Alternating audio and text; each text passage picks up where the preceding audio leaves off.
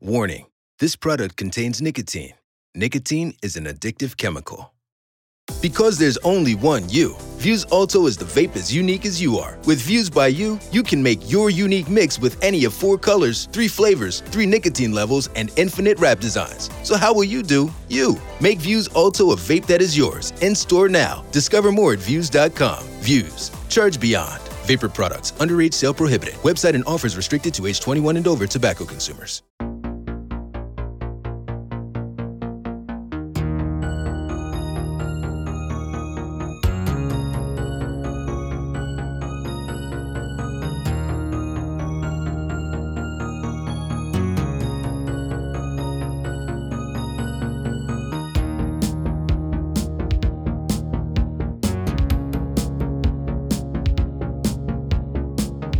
And so, yeah, and they're banging in the pool. There's a fucking orgy going on in the pool. Gotta clean the pool. Yeah.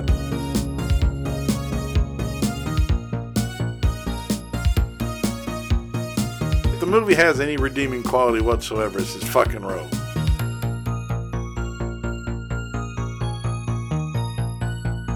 Crapulé. Crapulé. Crapulé. This whole story yes. is crapulé.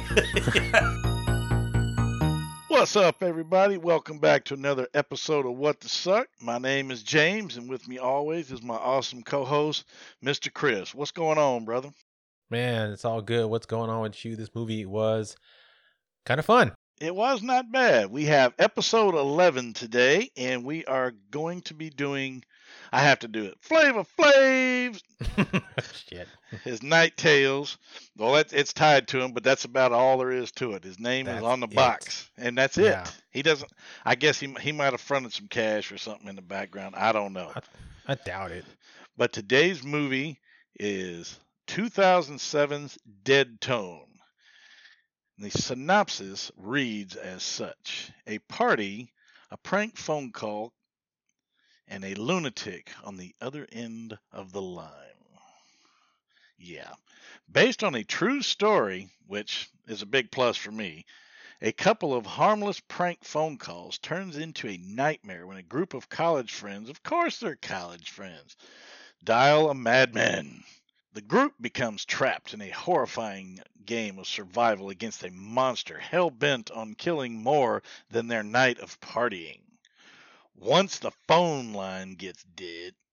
Oh, damn it. Once the He's phone... Yep. Shut the fuck up.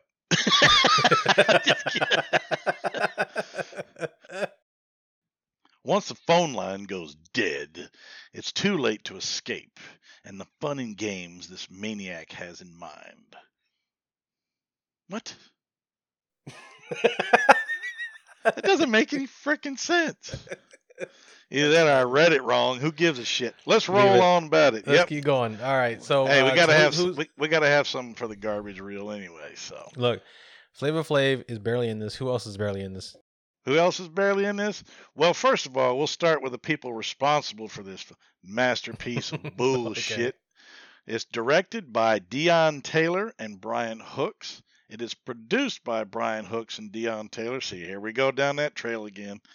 And Lisa Diane Washington. It is also written by Brian Hooks, Dion Taylor, and Vashon Nutt. Hey, I'm just reading what it says, man. And unfortunately, it looks like this fool is in the motherfucker.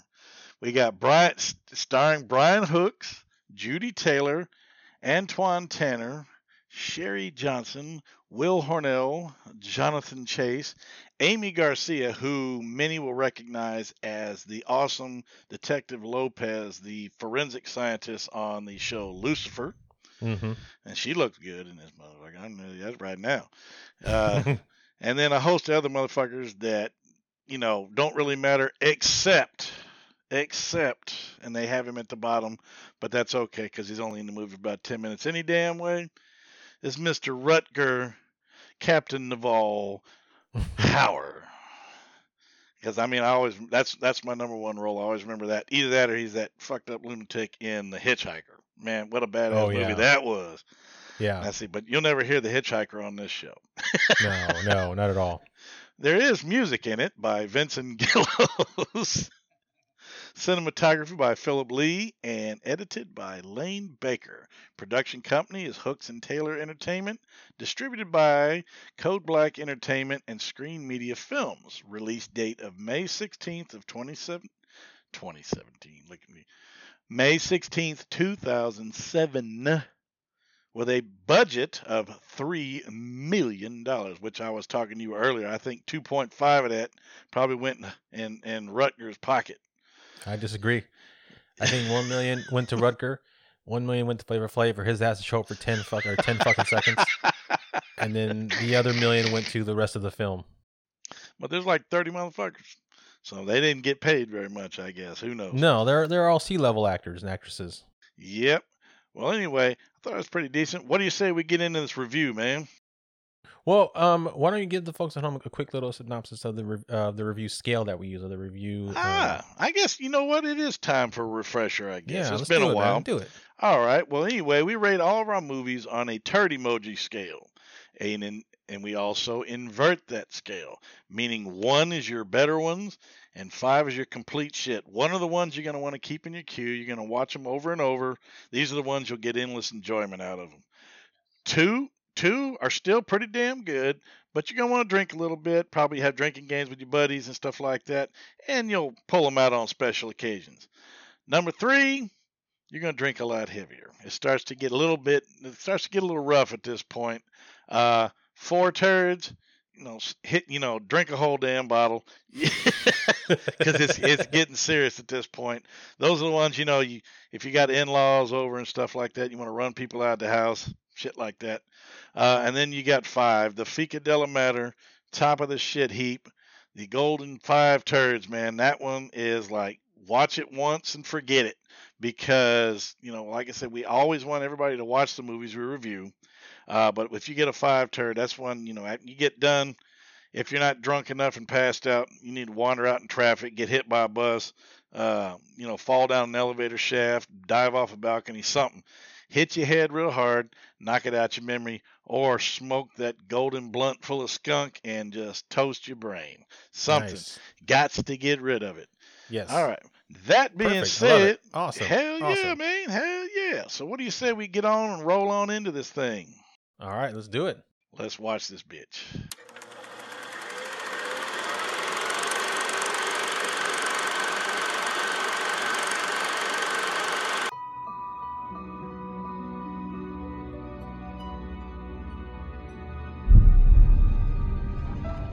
$75. Here are the rules. You have 75 seconds to trick the person on the other end of the line into believing what you're pitching is absolutely real. If they hang up, you lose. If they laugh, you lose. Or if they simply not buying the bull that you're pitching, you lose. All right, now who wants to go first? Hello. I'm coming to kill you.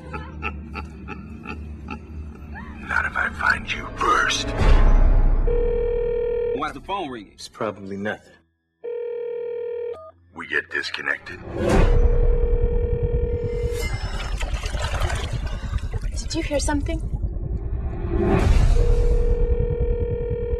Hello? Is anybody home? Hello? Where are you?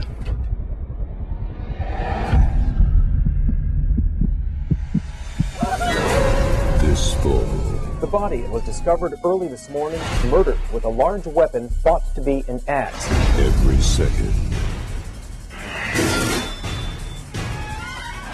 is another chance to die. It was your game. It's gonna get cold.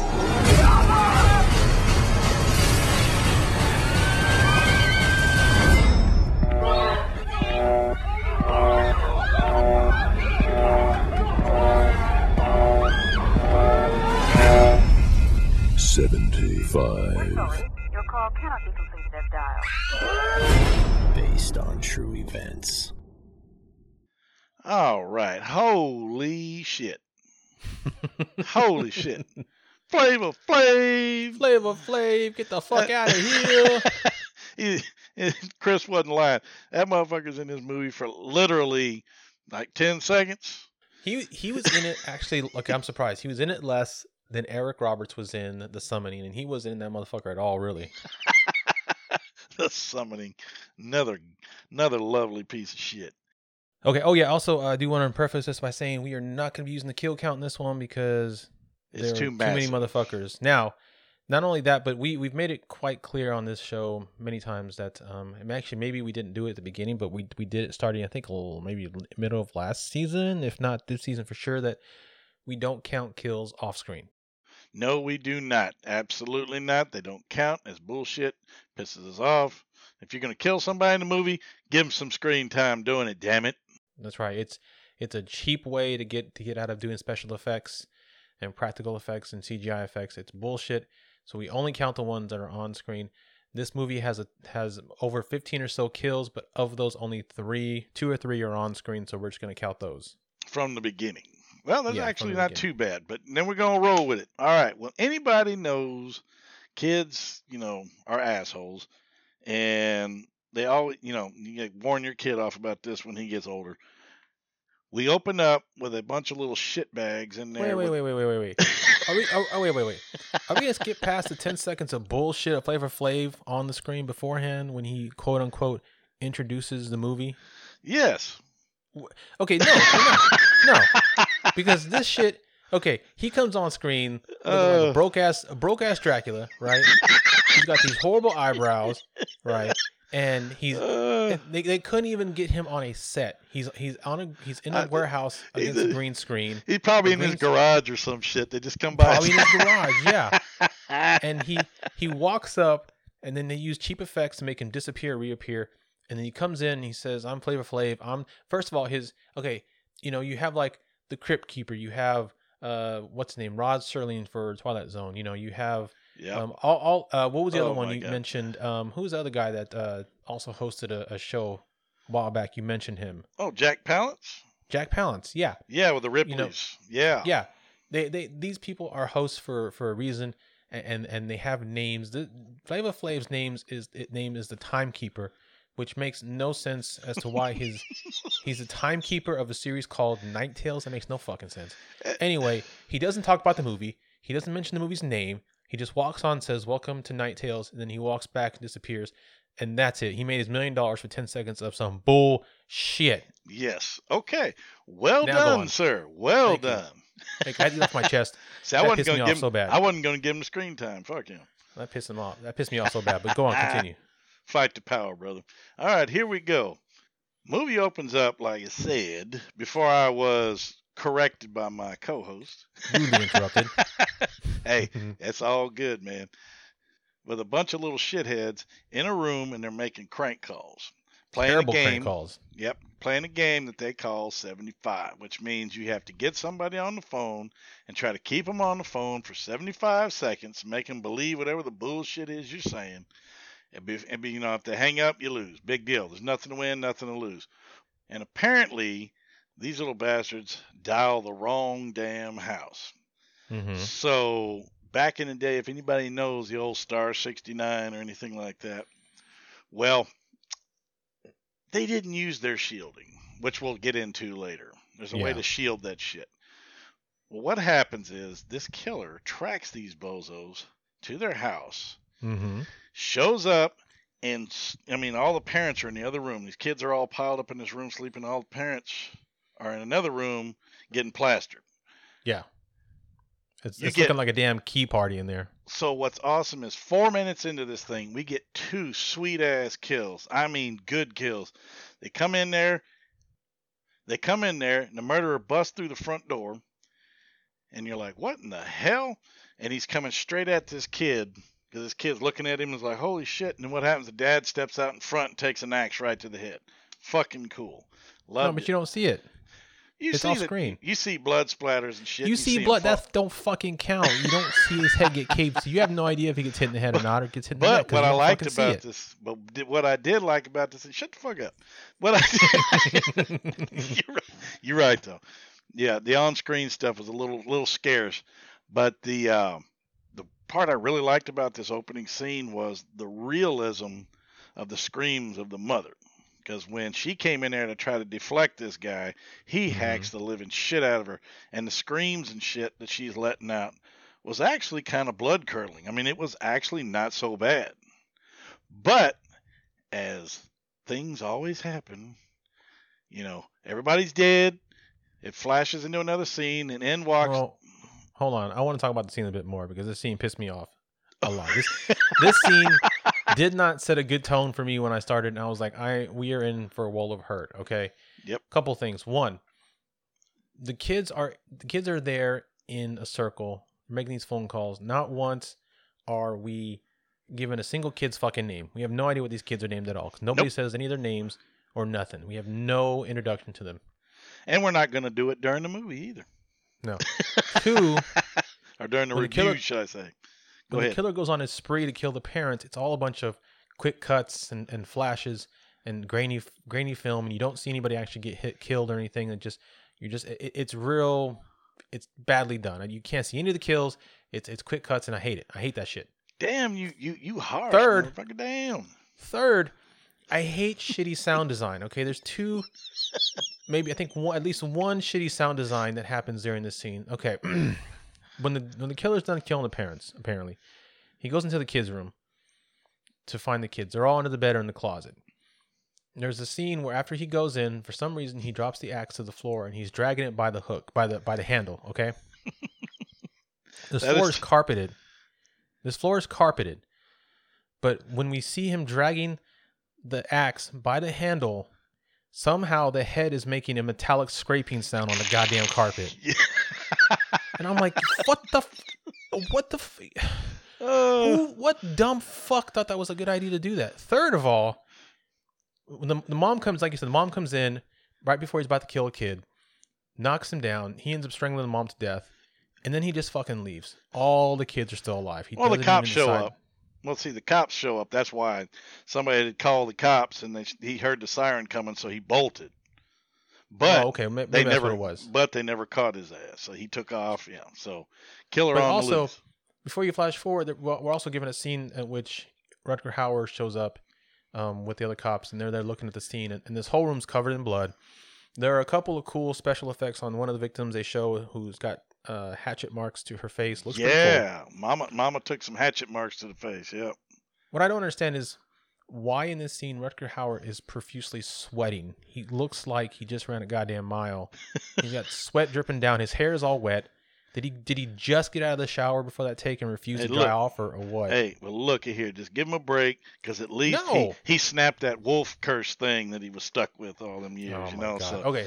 So maybe he just changed or something. I don't know. Shit. Anyway, those are my gripes with that scene. It didn't set the tone for me for a good movie, but we're going 10 years later. Go ahead, take it from here, James. Well, that's what I was going to say. 10 year later bullshit. That was my next note. It's like all of a sudden, here we go, flash forward. And what the hell are we treated to? This movie... Again, it's unfortunately a ripoff of several different movies in parts. Mainly for me, Scream, because of the whole phone thing. So what's happening here? We got one of these kids apparently had grown up. See, what happens is we accelerate, of course, and all these kids are now grown. They're all college age now. But one disconnected character, I don't know what the fuck he had to do with anything, because he didn't show up before. He didn't show up after. He didn't establish who the hell he even was. So here's the problem with this movie. Because we don't know the names of the kids, we don't know who they are as adults. There is a short one line after this guy's killed that mentions that he was one of the kids at that massacre. Yep. Well, which kid? We don't fucking know. He was a kid that was there. And don't care, because when we're introduced to this motherfucker, he's loping the mule, spanking the monkey, greasing the weasel, call it what you will. Firing off the knuckle children. And he gets a call out of nowhere from somebody saying, I'm watching your ass. He gets up all paranoid. He's staring at her. Who the hell's watching me do my shit? Well, he gets whacked. Bam. Guy comes in, finishes him off. Boom, done. And off screen. He didn't even get to finish, man. He got killed with a rock hard dick. Didn't even get to finish. He got killed with blue balls. Yeah, because that's right. He was watching one of those damn things online and damn porn camera shit. But the funny thing is, I noticed about this is 2007. Who the fuck had landlines in 2007?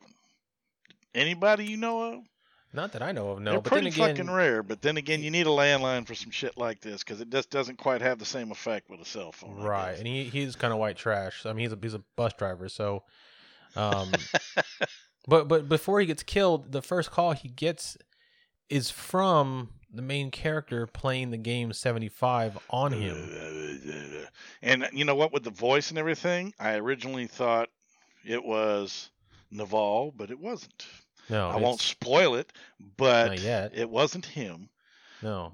But then we propel forward, of course, to a party. A terrible party. A very terrible party. And it's just, it's senseless. But anyway, this kind of introduces you to the group of assholes that are going to be lined up and chopped into mincemeat later. So, right. Apparently, so what just fast forward to like fucking. I mean. Yeah, that's what I was basically. saying. Yeah, go ahead. The funniest thing about this whole first, hour was the fact that they go to that fucked up gas station. Got the little kid with the wolf mask on and the purty mouth hillbilly. You got a purty mouth and all that. That's a rip-off line from Deliverance, if anybody's ever seen that. Yeah. And the shitty toilet scene. But that's it. I mean, just lay the basic information. So this group of kids is going to this party at this house in the middle of nowhere. We've heard it a million times before. It's the same fucking scenario. Couldn't have said it better myself. And it's obviously the richest boy in the party. I think his name is Brandon, if I can't remember, because they bitched at him enough. So they show up and they're in this huge ass fucking mansion, which is pretty damn cool. It's nice. Everybody's partying. The house is already full of assholes. Let's also not forget the fact that one of the characters. I'm actually gonna look up the name of the characters because I'll tell you about that in a sec. But okay. So the character Roxy is played by Cherie Johnson. She was Punky Brewster's friend on the Punky Brewster Show back in the day. Oh, because I recognize some faces, but it's hard to. Yep. That's her all grown up. So the group of friends is Kareem, Marcus, Scott, Karina, Jody, played by Amy Garcia, Roxy, Cherie Johnson, and then Brandon. So they go off to a party at Brandon's house. Now this whole part from the beginning through the road trip and mixed into that, you get glimpses of Rutger Hauer investigating the killing of the bus driver dude. Yep. Realizing that it's probably the same killer who did the killings 10 years ago. And so he's going around interviewing people. A meat slapping bus driver. See, I forgot about that. Yep. Mm-hmm. And he drives kids around. That's pretty scary. Yeah. And so we're introduced to that, and so then all this is boring as shit. Even when they get to the party, it's still kind of boring. The acting at this point isn't that good either. I want to say that. And then when we get to the party, we're introduced to, I guess it's a friend or something who's like this movie's version of Jonah Hill. Yeah. That's right. The nerd, the fat nerd, is already kicked and that's a good analogy, man. He looks damn near just like him. And he's already Jonah Hill. They show up. He's already got the party in full effect. And then we get, right before they show up, though, they get stopped right at the gate of their house. And Rich Boy flexes his "my daddy this" and "my daddy that" and screws with the cops. And they leave, never to be seen again. So it's like, what the hell is the point? They should have just drove in and went. There were a lot of wasted moments in this movie, at least early on. So they get to party. The crazy kid, the fat kid, Crazy Cal is his name. Yep. When you first meet him, he's wearing like a Hawaiian shirt, glasses, and a cargo hat. He looks like Chunk grown up. Yes, he does. Yes, he does.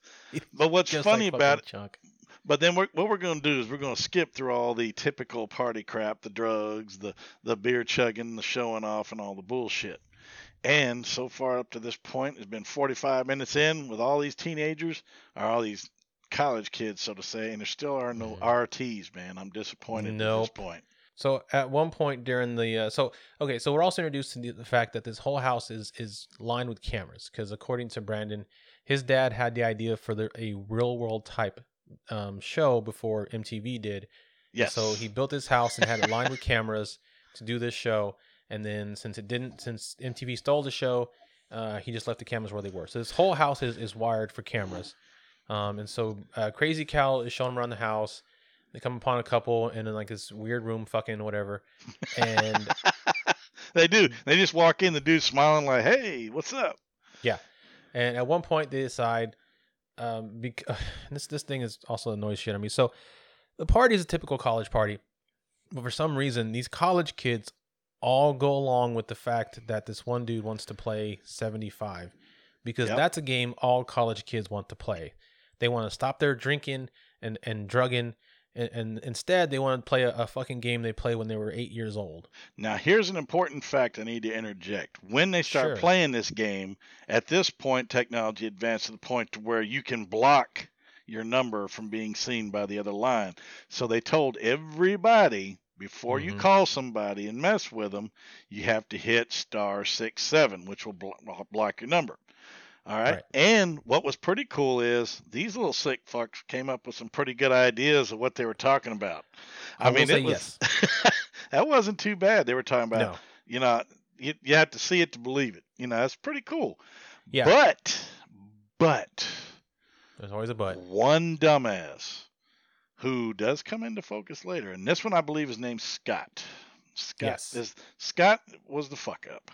Mm-hmm. He made his phone call, but didn't dial *67. Nope.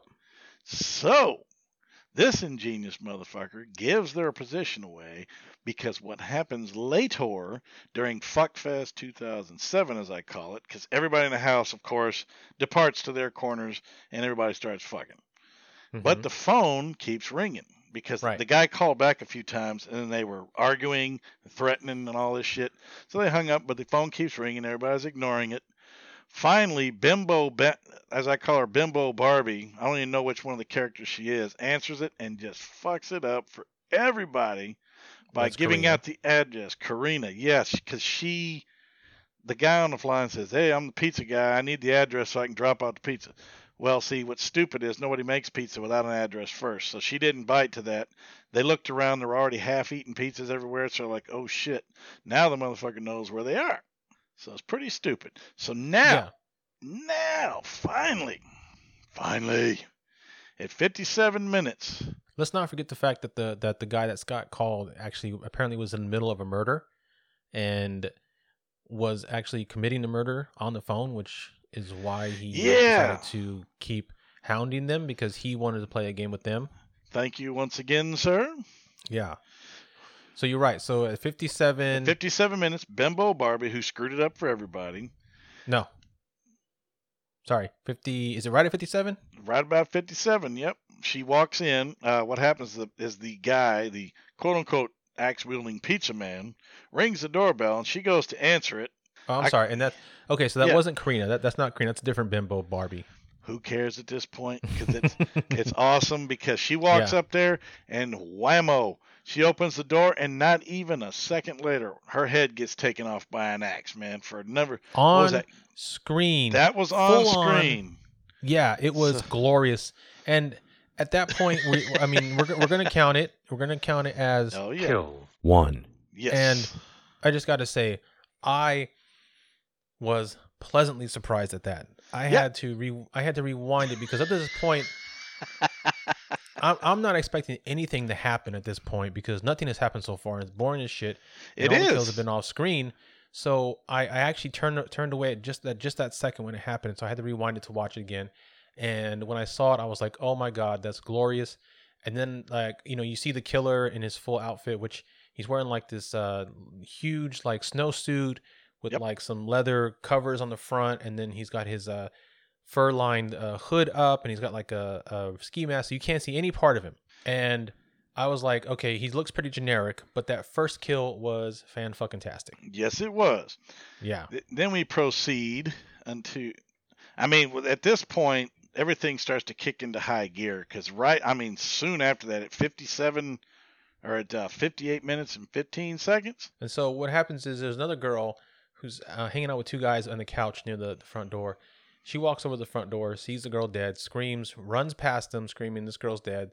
The two dudes are like stoned or something. They're laughing at her, and she runs in the kitchen to hide. That's and right. He breaks through the glass, chases one of them down, kills him off screen, which sucks. And then the other one runs into the kitchen where the girl ran as well. And he takes an axe to the chest. So he takes out the two jokers on the couch like really, really fast. Well, no, he doesn't take an axe to the chest. That's the first dude, but you see it off screen. Yeah. The second dude that he in the kitchen, somehow he like fucking like is stepping. He finds him, steps on his neck to the point where he like passes out. It's like he crushes him. Yeah, he's like crushes his throat and shit. And then he just flips him over and then starts to really hack at him, his torso, but it's all off screen. You don't see any of it. Yep, and what's also cool is switching to Geico is a good idea, especially when you consider everything. First off, Geico makes it easy to switch. They have licensed agents available 24/7 online or over the phone. But if it's so easy, you might start thinking everything is easy, even big wave surfing. And it's not. It's actually quite difficult. Well, if you switch to Geico, you could save hundreds on car insurance. And you could keep saving by bundling your motorcycle, boat, and RV, plus your home or renter's insurance.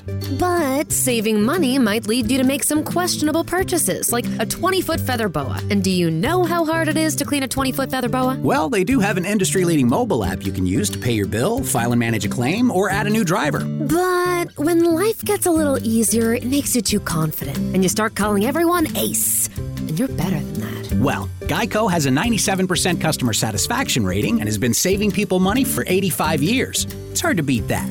But you're right. Switch to Geico. It's obviously a good idea. While this bastard's hiding, he's cutting up the cupboards because he hears that girl hiding in the cupboard. So he starts chopping doors and stuff. And he gets down, of course, to the very last one. And then right before he chops that one, he hears the guy on the floor moving again. Right. So he snags his sorry ass, fucks him up, and does like a suplex move, throws this bitch up on the top of that damn island in the kitchen, and just hacks the fuck out of him. No, that's off screen. We're not going to count that fucking shit. He's off chopping screen. his ass. He's chopping his ass on the screen, fool. But you don't see any of it. It's all off screen. We're not counting that goddamn shit. We arguing about kill count. Oh, yeah. That's funny. Now, what I will say is, okay, so at some point, after he finishes chopping that dude up, he sees a couple in a hot tub.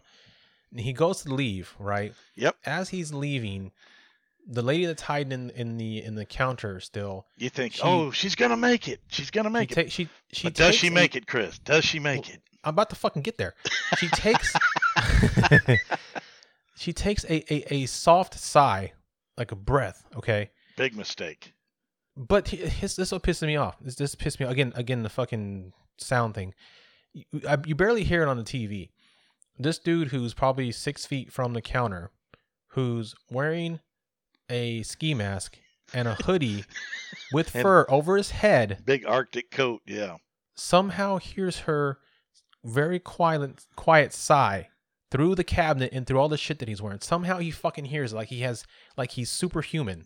Well, he hears this shit and turns around and hacks her through the door. That makes no goddamn sense because I know when you're wearing a big ass coat and you have the hoodie over, you barely hear shit. Now look at this. No, I want you to observe this, bitch. Look at 1 hour straight up. He hacks the fuck out of that dude, and you can see it on screen. He's got him up there like a side of beef. But he's standing in front of him, blocking him. You don't see shit flying out. Man, I'm not counting the goddamn thing. You are hard to please, brother. But I am. But what's funny about this, like you said, yeah, he hears her sigh, and then she's walking away, and then all of a sudden he just dashes for that door, hacks through the door about 6 or 7 times, and then her dead ass just drops out of the door. Yep. That counts because. No, it doesn't fucking count. You're not gonna count that way either. No, we're not counting that either. No. Because, we are going to count the next one, though, because the next one was pretty badass, okay? So he heads out to the jacuzzi where the guy and the girl are out there making out, okay? She decides she's going to go down on him and show him how long she can hold her breath. She goes down on him, comes back up, and then she goes back down again. He's got his head back enjoying it, and on screen in one go you see this motherfucker get his head chopped clean the fuck off, and she's still underwater. Yeah, for kill 2. That, I mean, it doesn't cut away, It doesn't change angles. It's just smack. The whole fucking head comes out. It's awesome. It's fucking great, dude. That axe is freaking awesome, man. I like this thing because it takes it off clean too. And I want to talk about that. I like the design of the killer's outfit, but I like the design of the axe because it's one huge piece of steel, with like wooden handles around it, and so you see the axe go all the way through the handle, and it just looks bad. And it's not even like a straight axe. Like the head kind of curves a bit, like the neck curves off a bit, and so it's got this weird angle to it. Yeah, it's almost like a medieval axe, like a battle axe kind of thing, man. It's freaking awesome. Big wide really blade. Fucking cool. Yep. Yeah. So then okay, so this, to me personally, after Kill 2, this is where the movie gets good to me. This is where, to me, I feel like this is where all the actors and actresses got a whole lot better. Yeah, the reactions are better.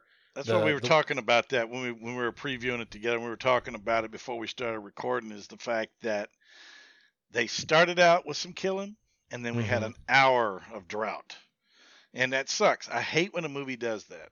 You know, we didn't need all the party shit in between. You know, condense that shit and get to the killing, man. Get to the kill. You could have shaved 15, 20, 30 minutes off this movie easy. You know, because it's an hour and 40 minutes long, man. You could have knocked some time off of it. I know. You know, fucking long. And just get to the killing, because that's what people want to see. Nobody cares about establishing characters and what do they call it, character development. Nobody cares. Kill that motherfucker. That's what you want. Especially not in these movies. In good movies, you care about it, but not in these movies. You don't care about that shit. But the characters are great. Yes, indeed. But I'm going to give a quick tip to anybody swimming. If you hear a noise in the bushes, pay attention to it. Yeah. Just pay attention to it. Because even if it's not a fucking killer, it might be a giant ass raccoon coming to get you. So. You never know. Exactly. But I will say this. I was pleasantly surprised that the only ones in the whole movie, but at 1 minute and 7 seconds after the pool killings, nothing really happens there. And these people are walking around the house and they get startled by these two people running out of the room, and I get my rescue titties at 1 minute, at 1 hour and 7 minutes, man. They come trotting down the hallway, and they're gone. Real quick. So, but at this point, things start to pick up, so it didn't really need rescuing. Those should have been out there like at 30 minutes, 40 minutes, stuff like that. Give you something to string you along. No, they got to torture you with all this bullshit. After the RTs, they go sprinting down the hallway, wondering what the hell's going on. The killer comes out of the dark at them around the corner and chases them all into this safe room, I guess it appears to be. It's like the master bedroom of the house or some shit. But this motherfucker has these iron goddamn doors on it. So I was like, holy shit. Because he starts he starts hacking at it, and all you hear is kaplong, kaplong. So we have this collection of assholes trying to figure out what to do with themselves now, stuck in this room. So they try to grow half a brain and decide to go find this axe-wielding fool, which is stupid. If you're in a safe room, why hasn't anybody called the cops? Nobody's thinking here, and it's so stupid. Okay, and there's one interesting part I forgot to say. While they're chasing this stuff around anyway, Kareem, I think like the number 2 character in the movie, at one point, you see something approaching them while they're running. This isn't a kill scene. You thought somebody was coming after him, but he actually turns around and gets the jump on him, turns around and decks this fool, knocks this motherfucker clean out, which turns out to be Scott, the guy who made the bullshit call and pissed him off in the first place. So he actually punched him. Whether he did it on purpose or not, I have no idea. But this is where shit starts to rev up, because once they get in the room and they get out there and they try to grow a brain, try to get brave and try to go after, this is when bodies start dropping left and right. This is what I like, because I think by the time the slaughter was over, we had like 15 damn kills. I mean, there was a lot of dead people. I mean, unfortunately, after the second head chopping, everything else was off screen. Well, pretty much. Come on now, you're being a little rough on this bitch. I am. God damn it! Look, I'm not fucking wavering from this off-screen goddamn bullshit, man. Oh, that's too funny. But we got kill number 10, which is our boy Brandon. He comes out. He's in the kitchen. They're running around. He's the one that takes the next chop. Because I'm just gonna start getting to the kills, because this is gonna run too damn long, and I don't want to do that. Because like I said, it's an hour and 40-minute movie. Yeah. He takes an axe to the back. remember, he's against the cupboard. That's right. He's Okay, got so the we keys. will go ahead because that was on screen. We'll give him Kill 3. That's right. Yeah. Yep. So that was pretty legit. And That was legit. He Yeah. took a good axe to the back. He fell down. He had the car keys in his hand. So he was going to try to, that's right. He was trying to go get the car, go get his car. But I do want to say he also tried to fight the killer as well. He did. It didn't last Yeah. very long. No, but he tried. But what's Most time funny people is, don't try. yeah, but see, this motherfucker's like retard strong. I mean, seriously. Oh my gosh. Yeah. He's like Michael superhuman. Myers strong. I mean, this guy's Mhm. grabbing people and holding them up by the neck and all kinds of crazy shit. Okay, now that all these fools have done scattered and run around, they're all in the house. Let's split up. That's always a good move. Oh yeah. And then we come back to Kareem, who is holding, I believe you said her name was Roxy. Roxy. And apparently she'd been hacked up off screen, of course. And then the cutesy one, the Detective Lopez, she dives into a fucking A room. a little safe room, and Yeah. then the little red light comes on. I'm like, okay, now nobody's gonna be able to tell you're in there. Right. She ends up getting killed off screen. I Yep. mean, we see her dead. I'm not just going to get to it now. So people start dropping like flies. And then we got our boy Jonah Hill. He's going to go out and try to get in the car and get everybody out of there. He takes the keys out of Brandon's dead hands and goes outside, tries to get in the car, kill her in the car, takes his head and smashes his ass against the steering wheel several times, crushing his skull. Also punching him a bunch of times. 4. Yes. Kill 4. Legit kill 4. Now, Yeah. like I said, folks, there's a lot more killing in this movie. Bodies are dropping, but you don't get to see all of them, which is unfortunate because the kills Bullshit. we do see are not that bad. All right, after Nerd Boy has his skull crushed, killer comes inside the house, and the two brothers are standing there, Kareem and the other guy. I can't remember his name, but Hang on. Kareem and I'll tell you right now. Marcus. Kareem and Marcus. They decide they're going to take this motherfucker on. This is when we find out how, what I call retard strong, man, because they attack his ass. They gang up on him both, and this dude is just manhandling the shit out of these guys. He grabs Kareem by the throat. The other guy hits him with a chair. It don't phase him. Man, they start whooping up on this dude. It doesn't matter, because when it's a pretty great fight scene. It is. It's quite a few minutes long. Kareem is able to taunt the killer into fighting him like a man, which means not to use his axe. Yep. So they end up fighting hand to hand, the two of them, and it goes on for a bit. And it's actually, I mean, I like it because not often do you see a film where a character or two actually fight the killer. Fights the killer. Absolutely, and they're beating his ass. And then out of nowhere comes Scott, who's in the daze still from being knocked the fuck out. So well, here's my other problem with this is that the whole time whole time Kareem's fighting him, he told him to fight him like a man. So the axe is on the floor. Marcus could have picked up that axe and drove into the back of the killer's back. That's the part that frustrated me. But he didn't do it. Instead, now I will say this: instead, they finally get him pinned to the ground, and Kareem, in the badass that he is stabbing the shit out of the dude's leg with this knife that he has. He's just the fuck out of this blow dude. after blow after blow after blow. But unfortunate, that leaves Scott coming out looking all scared and shit to grab the axe, and they keep yelling at him, grab the axe, get him, get him, get him. But then they're stabbing him all kinds of places. That's why I called him Michael Myers, because it looks like they're stabbing him in the stomach, they're stabbing him in the leg, they're stabbing him all kinds of places. And then they yell at Scott, man, chop his ass. So Scott picks up the axe. The axe? He picks up the axe and goes to swing this thing. What it does, it shows the screen flash. It goes dark, comes back. Kareem dead with an axe in his chest. So off screen, unfortunately doesn't count. No. But like I said, the blood effects are good. But then the plot thickens. Yeah. This is where shit takes the turn for the real. All of a sudden, Scott looks up and has this shitty look on his face. And it starts getting this shit-eating grin on his face. And you're like, I knew it.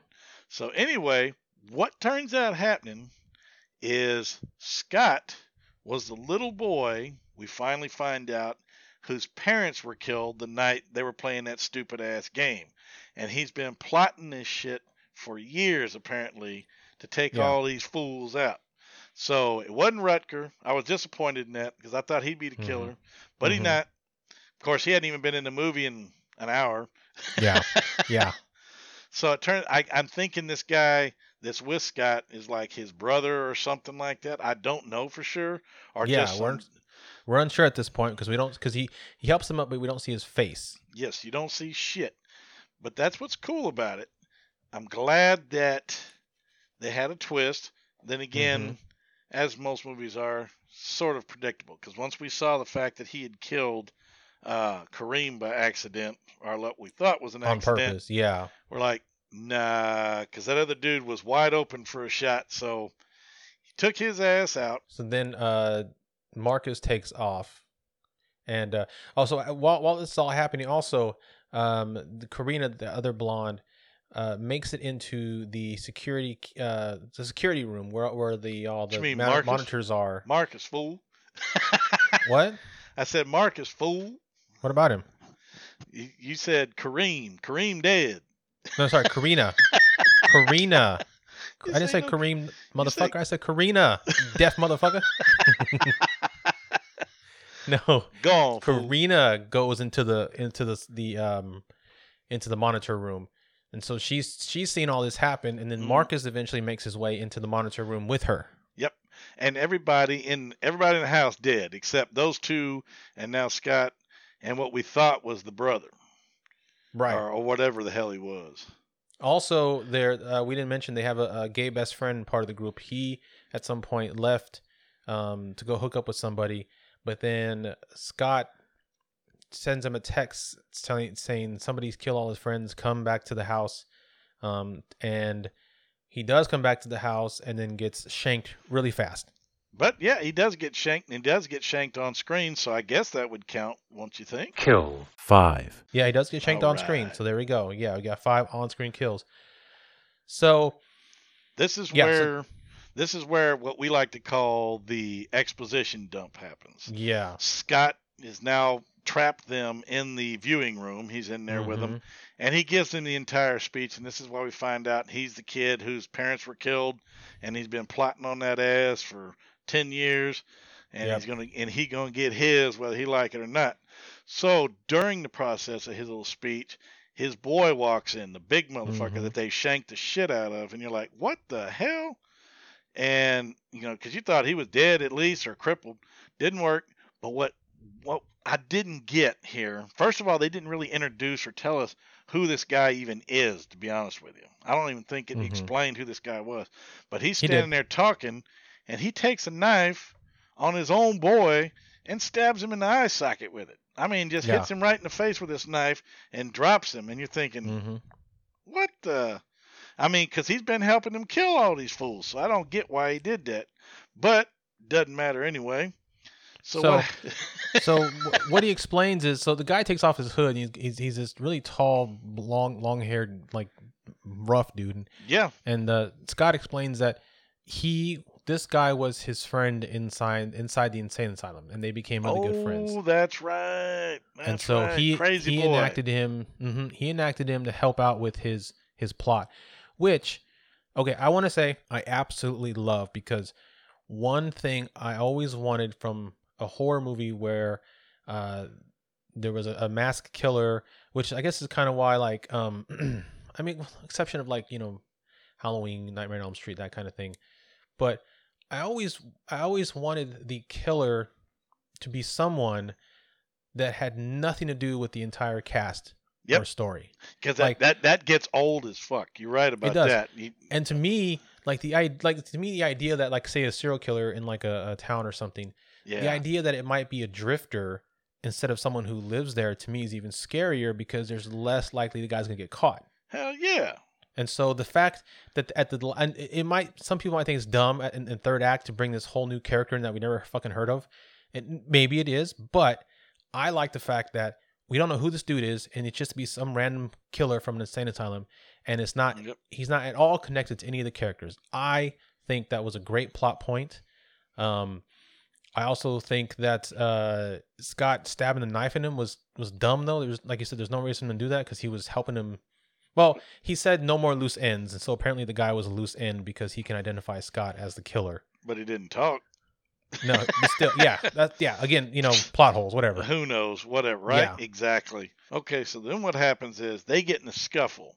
Marcus starts to beat the living shit out of Scott, gets the better of him, gets the knife out of his hand, starts beating the living shit out of him, and then out of nowhere, Doc Howarday, as I called him, because he comes in there wearing a damn black hat. Yeah. Walks in and doesn't even ask any questions. He just comes in and smokes Marcus because he's picking up an axe and he's getting ready to kill the killer, and then old Rutger, puts about 10 slugs in his ass. Mm-hmm. Which is sorry. That sucks. And then you think the killer's dead. You have no idea what's going on. The bitch is dead. Everybody dead. They lean down to talk to him, and lean down to check on him.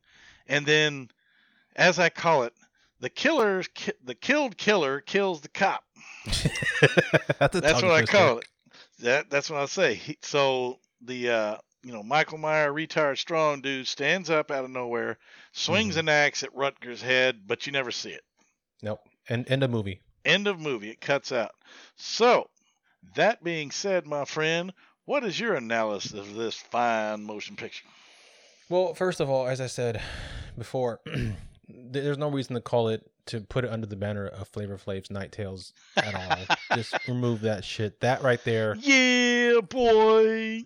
I mean, if he had at least mentioned the name of the movie, or did some sort of Crypt Keeper-ish type intro where he talked about what was going to go on or whatever, then that would have been better. But he didn't. He literally was there for 30 seconds to pick up a paycheck, and that was it.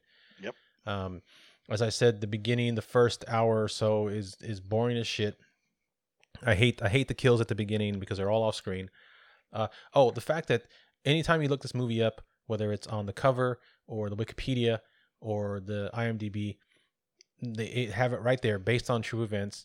But I did some research. I couldn't find a single fucking instance of what this was supposedly based off of. That's what they use the weasel word based. Yeah. All the names have been changed to protect the innocent. It may have been based on an axe killer who killed a bunch of people that had nothing to do with the fucking phone calls or some shit. I don't know, but that's bullshit.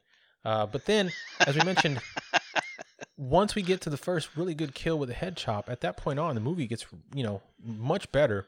Much faster paced as well. Shit starts to happen. Like, before all that, I was not at all invested in anything that was fucking going on. Then, after that, I started getting more invested in it. And then when the realization came with who the killers were, I thought, okay, that was pretty cool. Then the ending was stupid as shit. I thought that was dumb as hell that the cop just bust in and instead of saying freeze or whatever, he just shot first, asked questions later. It's a real Texas thing to do right there. That's bullshit. And so we're left with the idea that Scott got off scot-free. Yep. And bump. Yeah, thank you. And then also the killer. Now, we also don't know what happened afterward because, as you said, the killer got up and attempted to kill the cops. So after he killed the cops, was he going to kill Scott for turning on him? We don't know. I would have. I'd have put an axe to his gizzard, but we don't get to see none of that. Yeah. Again, some of the sound design was stupid as shit. The whole axe on the carpet part. The fact that even though this dude was an insane prisoner, he was somehow able to heal. He was somehow able to hear somebody breathing real low. This is why through a cabinet and through fucking a hood. Makes no fucking sense. That's why I can't help it, man. That's why I love doing this with you, because you're one anal motherfucker when it comes to this shit. That's hilarious. I mean, I'm sure I get too detailed with what I expect from my shitty movies, apparently. No, it's awesome, man. It's freaking awesome. But I'm wanting to glaze over this. No, wait a minute. No, what about this motherfucker with the knitting needles and the big shoes on? No, I mean, you just break down this in the weirdest detail. I think that's awesome. Yeah. So the script was the middle part. Again, that middle part of the script was okay. The rest of it was really unforgettable. It was really forgettable and just bland. I will say it was shot very well. It looked really good. Mm-hmm. Again, the acting in the second half got much better. I don't want to say really good, but it got much better. Cinematography was good. I can't remember any of the fucking music, so it wasn't really any good music. Nope. Again, the weapon was fantastic. The axe was cool as shit. The killer's outfit was forgettable. But I would give this a 1, with the exception of the fact that it's almost 2 fucking hours, and over an hour in before you get any really good kills. And at that point you have maybe 20-25 minutes of good action, and then you get a disappointing ending. And then the little things that bother me as well. So I'm gonna have to knock it down a couple of points for that. And then you get only like less than 10 minutes of Rutger Hauer being he's not even being a detective. He's Rutger Hauer being Rutger Hauer. Yeah. Yeah. He's not even playing a role. And so I'm going to give it a 3, man. You're going to give it a 3.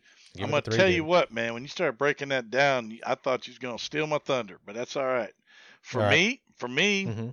I thought the acting, considering the subject matter, which you would think, oh God, here we go, typical. I thought the acting wasn't that bad. Okay. I love the opening sequence, the screams mm-hmm. and stuff like that. Very realistic to me. Very realistic. Yes, there was a bunch of dead time and a bunch of unnecessary bullshit. I get that. So mm-hmm. skipping to it, like I said, when the kills got rolling, man, this movie really entertained the shit out of me. I liked it. The script I thought was good. The story, not bad. The effects were awesome. I love the blood effects. Like I said, the weapon was a badass axe. That thing was awesome. Really I loved it. Cool. The kills that we did get to see were well done. Good blood. Freaking awesome. I mean, usually this shit looks fake, but man, that was awesome. So I'm going to cut this and just say straight out, like you, if it wasn't for the long lulls of stupidity, I didn't think the ending was that bad. It had some weird twist to it and everything like that. But like I said, once it started coming, it was great. But I'm going to go ahead and give this bad boy a 2 turd. I was going to go 1, but problem is, like you said, too much boredom. Yeah. You had some good action sequence at the beginning, lull, and then about 30 minutes of really, really good shit, which kind of brought it up. And it's worth it. So if you want to skip through the party crap and get to the killing, go for it. But yeah, I'm going to give that a solid 2 turds. I want to follow that up real quick with one word of advice. Okay. Don't prank call anyone. If you do, you need to use the neighbor's phone, because we're sorry, but your brain has been disconnected. You forgot to dial *67, dumbass. So you got to look out for that shit. So if you're gonna fuck with people, dial *67. That's even not only that, but everybody's gonna be calling from a cell phone nowadays, and quite a few of the carriers have automatic. What do you call it? Automatic. What's it called? A caller ID. I got caller ID. Yeah. So automatically. So pretty much down. And ain't no such thing as phone booths no more. No, can't do it. But that's it, man. That's barely it. Any landlines, but yeah, leave the prank calls to the professionals. Yep, indeed. Yeah. All right. Well, I do want to say that again, that second half, it made the movie a bit more fun. And it actually made me really excited to talk about this movie with you for that reason, which hasn't happened in a while. Probably not, at least to me, not since The Summoning, because the movies between that have been just so, lackluster that there's not really anything to get excited about. But once that first head came off on screen, sweet. I got to see more of the axe and see how cool the axe was, and then that second head came off. I was like, all right, we got ourselves a movie, man. This is all right. Let's do this. Yeah. Yep. Now, like I said, because in the realm of shitty horror movies, we've done a lot more that are shitty, that are way shittier than this one was. But this one actually had, unfortunately, some entertainment value. Oh yeah, I agree. Other than the stupidity that normally is involved with most of the movies we review, this was actually almost a legit horror movie. Right. It was off the grid, of course. I'd never heard of it before, but it was actually almost too good for the show. Yeah, very close almost. Yeah, I totally agree. Yeah. So, all right, bud. Well, why don't you tell the folks at home where they can follow us, find us, and all that good stuff? Well, you ain't gonna find my ass in no cupboard hiding from no damn axe killer. I'm gonna tell you that. I'll be in the safe room. But what I will tell you, she died in the safe room though, man. You talking about the metal door? Yeah, the metal door room. Yeah, I got you. Yeah, fuck it. They should have stayed in there, but they're stupid. Anyway, You can of course find us on Facebook, Twitter and Instagram. Just look under What the Suck Podcast. You can find us on any platform that you go, Google Podcasts, Apple Podcasts, Spotify. You can also find us on patreon.com, of course. Search What the Suck. And we also have a TeePublic site for merch if you're interested. Just teepublic.com and also search What the Suck. We appreciate you riding along with us. You have a great night. It's fun to be doing with you again, brother. I look forward to the next movie, man. I can't wait to see what's going on. We got quite a bit left in this season, so I'm super stoked. Don't forget to check out, like I said, check out our Patreon. And don't worry, we'll be having a really cool giveaway coming up pretty soon. Yes. In the meantime, this is Chris, and I will see y'all at the next Shitfest. And this is James, and if it ain't on What the Suck, it ain't shit.